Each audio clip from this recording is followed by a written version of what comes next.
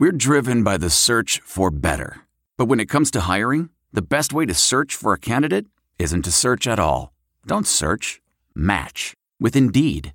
Leveraging over 140 million qualifications and preferences every day, Indeed's matching engine is constantly learning from your preferences. So the more you use Indeed, the better it gets. And listeners of this show will get a $75 sponsored job credit to get your jobs more visibility at Indeed.com/match. Just go to Indeed.com/match right now and support our show by saying you heard about Indeed on this podcast. Indeed.com/match. Terms and conditions apply. Need to hire?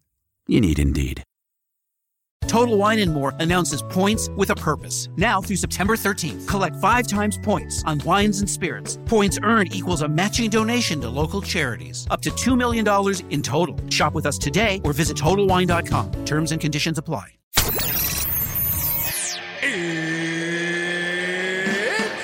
time! With Bruce Buffer.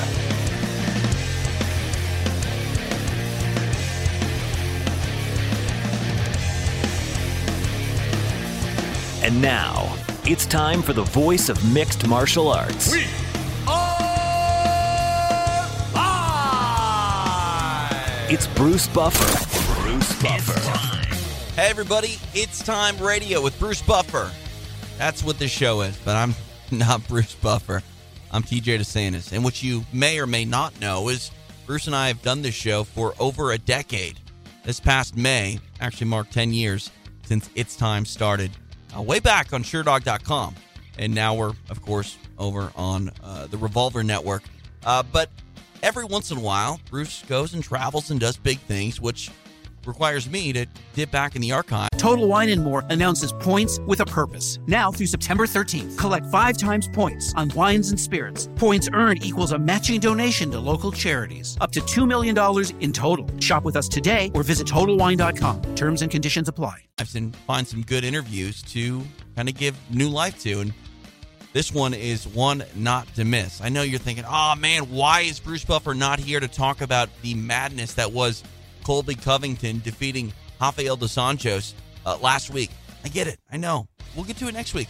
I promise. The MMA world, it moves, but it will always circle back to chaos. And Colby Covington is definitely chaotic. Anyway, what interview am I going to play? You know, you clicked on it, right? Yeah. Josh Brolin, a fantastic star of the screen and film, and he's buddies with Bruce Buffer. They lift weights together at Gold's Gym, and we're going to go back to an interview we did in April of 2016, and Josh talks about a variety of topics, his career, some of the projects he's done in the past, in the future at that time, which is now in the past, and yeah, a really great interview, so check it out. Josh Brolin on It's Time Radio. It's time to begin! Who am I kidding? I'll let him do it.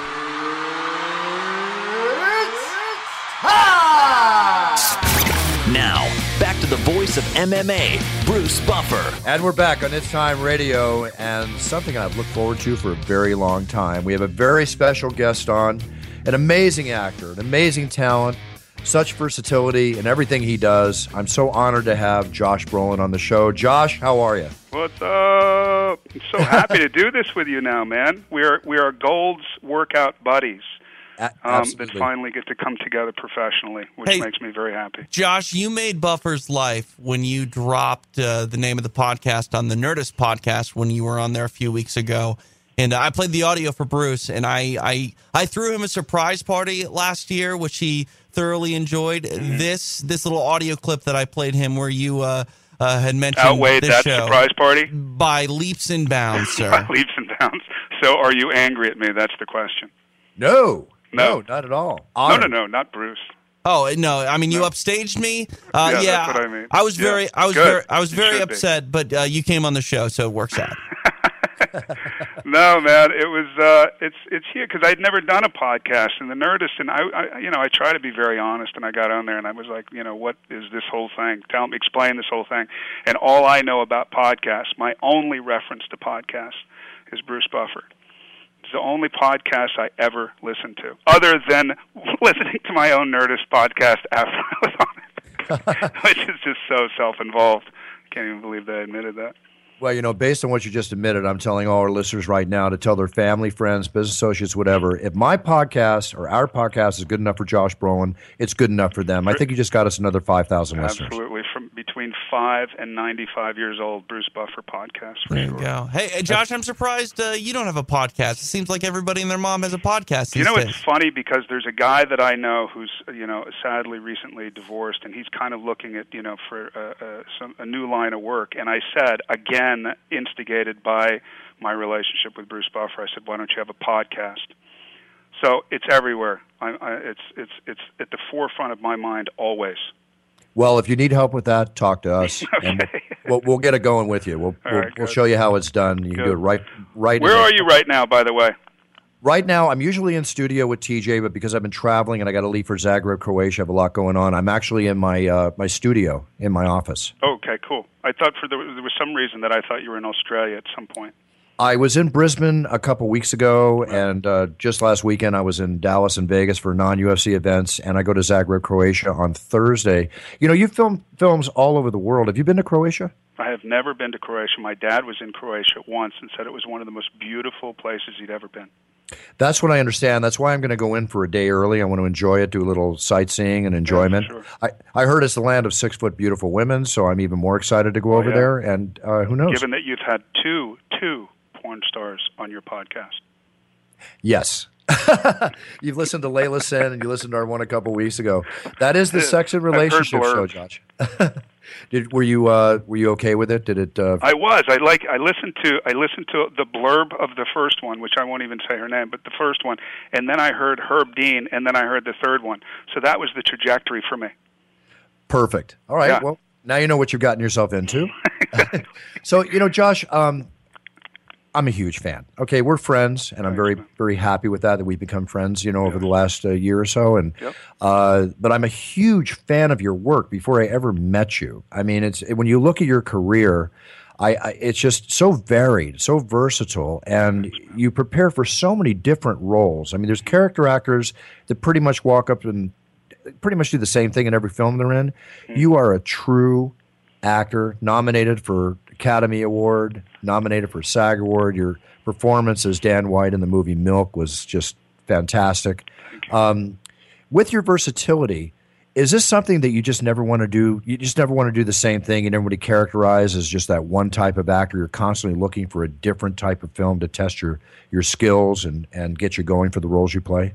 Well, I mean, for me, there was never, when I first became an actor, I was always seen as like because of how I physically looked. I was like the jock, and I was never the jock. I hung around with a bunch of like surf punks and punk rockers and all that, and I was never the jock. So it just never meshed with me. I never understood it. I understood more the character stuff, but it wasn't until I got together with a great friend of mine, Anthony Zerbe, who's just a great classical actor who's in his 70s now, and then we started doing theater. So instead of like trying to make as much money as I could, if I got a little notoriety, I went and I did a bunch of theater in New York with Anthony, and he was the one that was like, get into these roles or get into this type of thing and see how much you can push yourself, and be a Puerto Rican, this one play, and then the next play be a guy with traumatic brainstem injury, and then the next play, just keep challenging yourself behaviorally and see how far you can go with it. So it was really because of him that I loved the idea, because I saw the surprise on, we were at the Jiva Theater in Rochester, New York, and I saw the surprise on people's faces from, year after year. And I just loved the idea of being able to do that in film, and people going, wow, I didn't know that was you in that film, or I was halfway through the film and I didn't realize it was you until, somebody said, that genre, or whatever. There was something very attractive to me about that. I've talked to actors where it's, the most attractive thing is being the most famous you can be, or the most attractive thing is having, a huge spike as an action hero, or, whatever. The thing that was most attractive to me is for people to not know it was actually me until halfway through the film. Well, you show that, in the variety of films I mentioned, before that you do, and whether it's No Country for Old Men, which is an amazing, amazing film, and And also, I want to go back for a second. Anthony Zerbe, I'm very familiar with. He's a fine character actor. I used to play some of the best bad guys in the old TV show Gunsmoke. Remember? Yeah, totally. Yeah, just Omega Man, Gunsmoke. A bunch of films. Yeah, absolutely. James Bond. Yes, correct. Yeah, he had that quality about him that always stood out. And when you look at getting back to the variety of films that you've been in, I have to go back to No Country for Old Men. Now, that film was one of my favorite films of the year, as Sicario was one of my favorite films of the year last year. We'll touch on that in a second. When you work with Javier Bardem in No Country for Old Men, who is probably one of the most formidable villains, bad guys I've ever seen, the way the script was written, what's it like in preparation for a film like that? What do you go through for your preparation in these varied roles that you do, whether it be Everest you did recently and even the film coming up? Do you take a month, 2 months? I mean, is there a methodology to your preparation? It depends, because like right now we're getting ready to do a film that's based on the Yarnell fire disaster in Arizona, where 19 firefighters died.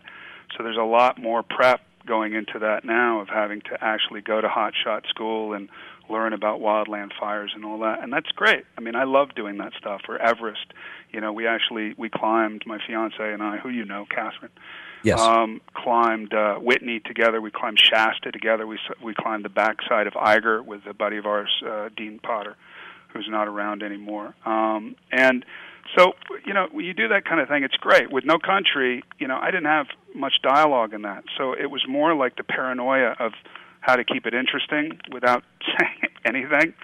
You get afraid that you go, okay, what do I have to do expressions, or what's going to keep it interesting? And Javier, I remember, went around all day long with his hair, parted to the side, thinking he looked like an idiot, and going, we all thought, we had no idea. The point is we had no idea while we were prepping it that it was going to be any kind of a movie that anybody would watch, let alone enjoy. People say, was there a feeling in the air that this was a really good movie? You go, no, it was the opposite, actually. I remember Ethan Cohen even saying at some point, nobody's ever going to see this movie. And I was like, you can't say that. We haven't even finished the movie yet. Yeah. No, go ahead, finish. I'm sorry. No, you just you never know. You never know. I've heard this from other actors before, even going back to Richard Dreyfuss in Jaws, who thought it was just going to be a horrible movie. It turned out to be one of the biggest movies happening. Exactly. I mean, you really don't know what works in Hollywood till it works. You have no idea. And the movie that you think, honestly, not to jump too far ahead, but we thought Everest, which did well, and we were happy with that movie, but we thought it was going to do much bigger business. Sicario, I thought, was going to do no business. So it goes to show you what I know. I don't know anything. I think I know something, but I don't, ultimately. Well, you know what? That's okay. Your job, if I'm correct in this, is to just give the best performance you can give and get as much into your role as you can. It's the marketing and the powers that be that got to take it from there, if I'm not incorrect on saying that. Yeah, but I've always been involved, whether getting producer credit or not, I've always been deeply involved in marketing and putting a film together, and what director and what this and what DP, and sometimes you're right on, and sometimes the more films I do, I mean, this is such a cliche, but the more films I do, the more I realize that I know nothing. And the people who you think aren't going to make a good film suddenly come out and the film's fantastic. The one exception to that, there's once in a while there's an Iñárritu that comes up, or once in a while there's a Denis Villeneuve that comes up. And they just have a deep understanding of story. So even if their film is bad, it's good. Their worst film is still a really good film. Well, it's kind of like, I'm going to do a parable here real quick. It's like when I see The Greatest Fight in the UFC Octagon. Yeah. 2 months later, I'm going to see another great fight that I think is the greatest fight. That keeps my personal career in the Octagon entertaining, motivating to keep going. So it's like always reaching for that next level. Well, you and I have spoken about this, and your job is to be the best at your job as you can be. And we've spoken about how your job, you've created, not that it's not personal to you, but you've created a character. When you go out there and you give 1,000% to its time, even though it's become like a brand at this point. Now, some people will laugh at it, some people get jazzed up by it, some people can't wait for that moment to happen. And you go out there, and I finally got to see it in person. It was like watch, a great play that you've heard about forever, and I watched my buddy Bruce Buffer say, "It's time," about 50 feet from my face, and it was fantastic. And then I got to see, following that, the two of the greatest upsets of UFC history, which on top of that was it was literally the perfect night. It's the first time live to a UFC event. I got to see two of the biggest upsets, and I got to see my buddy do the thing that he does beautifully. Wait, your first UFC was UFC 196? Yeah. Live. No way. Was it 195? Was 196? No, 196. 190. I mean, 196. talk about, don't ever go to another one. Seriously. Dude, literally. Why continue from here? It's not going to be better than that one, ever. It was amazing. And by the way, I was sitting there being a huge fan, Holly Holm, big fan, and I'm a Venice guy, I'm a Dogtown guy, so Ronda, I don't want to say anything bad about Ronda, but there was, there was some questioning involved in my kind of obsession with Ronda, and then Holly Holm came along, and I really liked her a lot, and then Conor McGregor, and I was having coffee after that fight at Groundworks, and I looked across the street, and there was a Rolls Royce there, and some people were taking pictures and all that, and I was like, Rolls Royce, who cares? It's Los Angeles. There's a bunch of Rolls Royces in Los Angeles, and I didn't even put two and two together. And that Rolls Royce went around the block, and I looked, and I was like, no way! I literally have never been so starstruck in my life. McGregor was obviously driving his Rolls Royce. Now that guy, in the way that he dealt with his defeat in 196, I had so much respect for. He was immediately responsible. He took full responsibility for that defeat, and I love that in a champion. Truly love it. It's great to hear that you're as big a fan as you are. I want to thank you for your kind words about me watching the show. I just take that to such heart, and I'm blushing right now. It's true, man. But watching you, thank you. Watching you and your fiancée, Catherine Boyd, at Octagon Side in the first row, you were like two kids in a candy store. TJ, he's jumping up and down out of his seat. Couldn't help it. He's beaming a mile wide. I mean, it's just an honest reaction to an incredible experience. But you do have June 4th coming up at L.A. at the Forum for the Rockhold Weidman rematch. Are you going to be in town or are you going to be on set? I don't know. We're figuring it out right now. This is literally this is a huge thing for me because I'm going, are we actually going to be filming or can I come back? Are we going to be in Hot Shots training at that point? So I'm in the midst of figuring it out. Gotcha.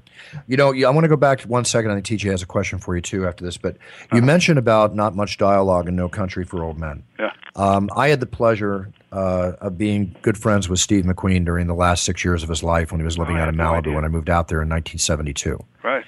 And I remember that when Chuck Norris, he was giving him acting advice and stuff, and he basically said it's all about expression. It's not so much the words. Right. And I think, would you say I'm correct in saying he's one of the better actors, just what he could say with his face and display the emotion with his face with a little bit of dialogue? To me, that's not an easy thing to do as an actor, is it? Three things. One is I know Chad really well. I've known Chad for a long time. His son. One of my best friends. Oh, well, I've known him forever, and I love him dearly. And the other thing is I was named after Steve McQueen in a series he did called Wanted Dead or Alive. That's it's not a biblical reference. It's right. a Steve McQueen reference.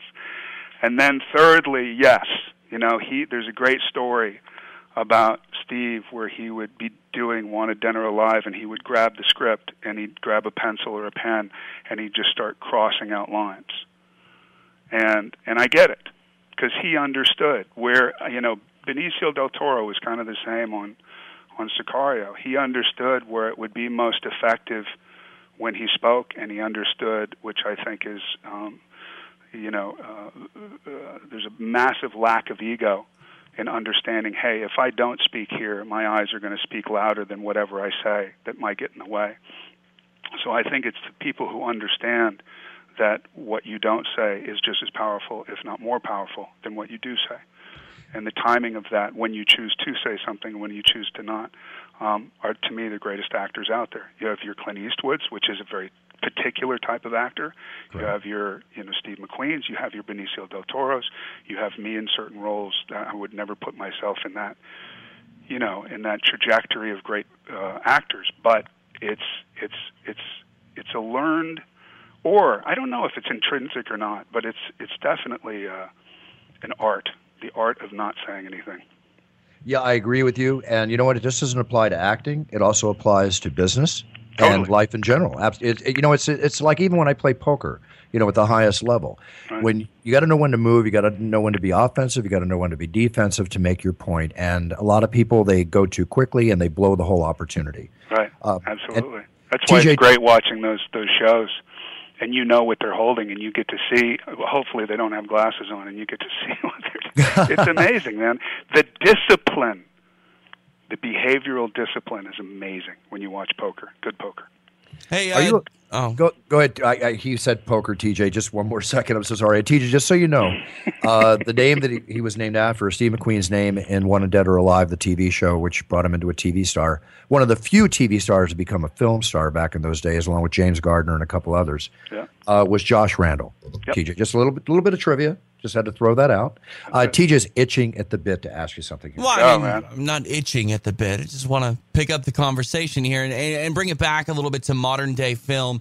It seems year after year we're getting so many movie remakes and reboots, and it just seems like Hollywood has lost its flair for creativity. And I was curious, what are your thoughts on that? Why can't we come up with new film ideas? Why did I have to sit through that abomination of a film that was a remake of Vacation?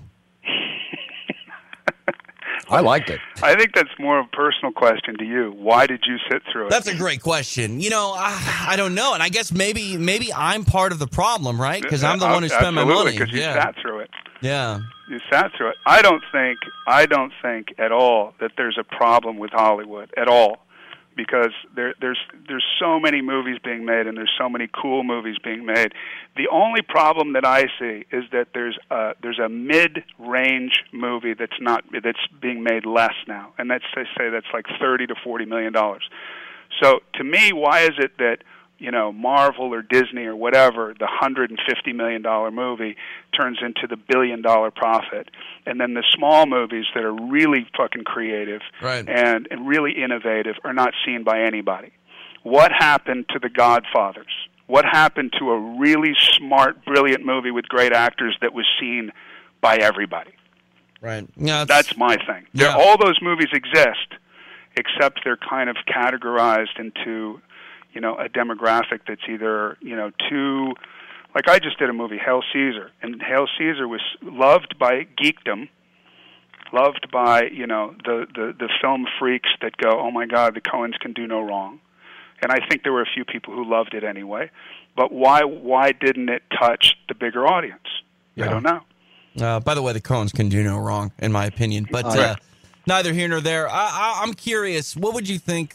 I guess it sounds like it's happening, but a remake of The Goonies. I don't know how I feel about this. Mixed emotions. I like your questions, man. Vacation and then Goonies too. Well, those are where my film. TJ's at the higher cerebral level. Into a different place. He is higher level for sure. I'll take it. I just went out to lunch with Jeff Cohen, Chunk, right? And I hadn't seen him in 10 years. So we went out, and he's a lawyer. He's an entertainment lawyer now. And basically, we've been saying, let's get together and all that. And it turns out he kept, we were like, so we have lunch for an hour, and then somebody came up to us and they said, Mr. Brolin, they have, Richard Donner is sitting at the table in the back. He would love to say hello. And I said, what do you mean he's sitting at the table in the back? And I look at Jeff, and he goes, I didn't do it. I didn't set this up. I swear to God, I didn't set this up. So we go over there, and not only is Richard Donner there, but Mel fucking Brooks is sitting at the table. Wow. And dude, it was the craziest thing. And I'm looking at this table of just brilliant, 70 to 80-year-olds who basically, changed film in whatever era they were in. Definitely had a massive impact, especially Mel Brooks. I think I know the delicatessen. I'm going to guess that was a delicatessen on Pico Boulevard outside Century City. It actually was not. It was a place where I never go called Portavia. Portavia. I haven't been there, but I'm familiar with it. Which is a buddy of mine's place, and so I went there. Anyway, so he talked about Goonies too. He said there's been like 10 different versions in the last 30 years, and they haven't yet found a version that's acceptable. That's all I know. Well, would you want to see it? If it was good, yes. But if it's bad, like, no. That's what I'm saying. You never know. I mean, I Can guess you imagine if we do one and it's like the vacation experience that you had? That's what I'm saying. Like, so why do it? It's exactly. I would rather miss out on a decent movie to sort of uphold the legacy. Me too. So I'm with you. I'm with you guys on that also, because I don't want to see a bad remake, obviously, when it happens. But, you talk about remakes, and the question that TJ asked you, I have an answer for that too, is that we're constantly dealing with new generations coming on. Because I wonder why does Hollywood want to spend all that money to license, a past title, to license a past movie? Just make a movie, put under a new title. But I can see why they do it. And an example, TJ, that Josh was involved in, John Wayne's True Grit, for which he won an Academy Award. I love that movie. And then True Grit came out, which you were in, Josh. And I thought that was an extremely fine film, extremely fine remake. I love Westerns, which are made so few these days compared to how they used to be made. But it was a great job and fine film. I good remember job. Robert Duvall actually said to me that your version was better than ours. Wow. Robert about Duvall high was praise. in that movie. He was in the original version. So to hear that from Robert Duvall, who would, if he didn't believe that, he would never say it, being Robert Duvall. Right. But yes, he loved our version. And, that's one of those things. If you created a model of a movie that would fail, it would be True Grit. It's a remake. It's a Western. Jeff is drunk. Matt has his tongue cut out. And I don't even know what I'm saying. Like, I created a voice where I literally is indecipherable. So it's set up to do no business. And it did not only the biggest business they've ever done, it was twice what they did on No Country. Wow. You never know. That's huge. There's your example again of never knowing. Never. Getting back to the Westerns, though, do you think there's room for more Westerns as we go on, or do you think it's one of those things just going to come along a few times a year, if at all, because of where we're at in life today? It depends on what kind of Western. Like, I just did a movie with a kid who's never acted before that they found out of 10,000 kids in Texas. And it's a hunting film. And I take this kid through the backwoods of North Carolina for his first deer hunt. And it's this, they don't get along. They come from very different places. The kid's kind of a modern street kid, and his dad, does videos on hunting. And it's their total disconnect until they eventually connect. And so it would be a Western. It would be more of a contemporary Western, but it's still a Western.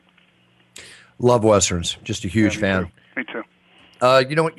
American Gangster, which is a film I really enjoyed, way over the top at times, just a very interesting film to watch, but it's a very varied ensemble of actors. Do you find that when some of the films or the films that you go on, is it exciting for you to know that you're going to be working with all these varied actors, or does it just not make any difference to you? I mean, what's your feeling on that? No, at that point, I mean, look, man, I did 22 years of doing what I do and not really knowing what the next job was going to be, which changed when I did No Country.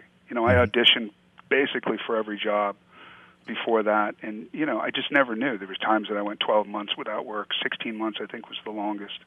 And I had a family, and I had, a mortgage and all that stuff. So eventually, after No Country, I started working more. But American Gangster was still, I auditioned for that role as I was doing the river sequence with the dog chasing me in No Country. Mm-hmm. So we were doing that just for 2 hours every morning, and we did that for 5 days just so the light was just right for Roger Deakins. So on the way back home was when I was studying my 6 scenes in order to audition with my son for American Gangster. The point is when I showed up on American Gangster, I was in absolute awe. I mean, I was working with Russell, I was working with Denzel, and I was extremely nervous. And not only was I nervous, I was supposed to be like the tough guy in the movie who wasn't nervous.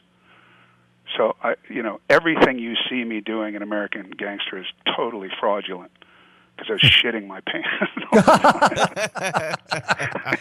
That's brutal honesty right there. That's acting, And, you just try not to shake and all that. And I've told this story before, and I'll try to make it short, but take time. The first scene that I did, I told them when I was doing No Country that I was going to lose weight because I saw the guy as kind of being speedy. And then once I started to do more research and all that, I thought, well, there's no real need for that. either that or I was just hungry and felt like eating more, which I think is more the case. And so when I wore these polyester suits for my first scene with Russell, when I put it on, this great white polyester suit, it was really fucking tight, like really tight. So I went up to do my first rehearsal with him, didn't even really say hi, sort of just nodded at each other, me and Russell.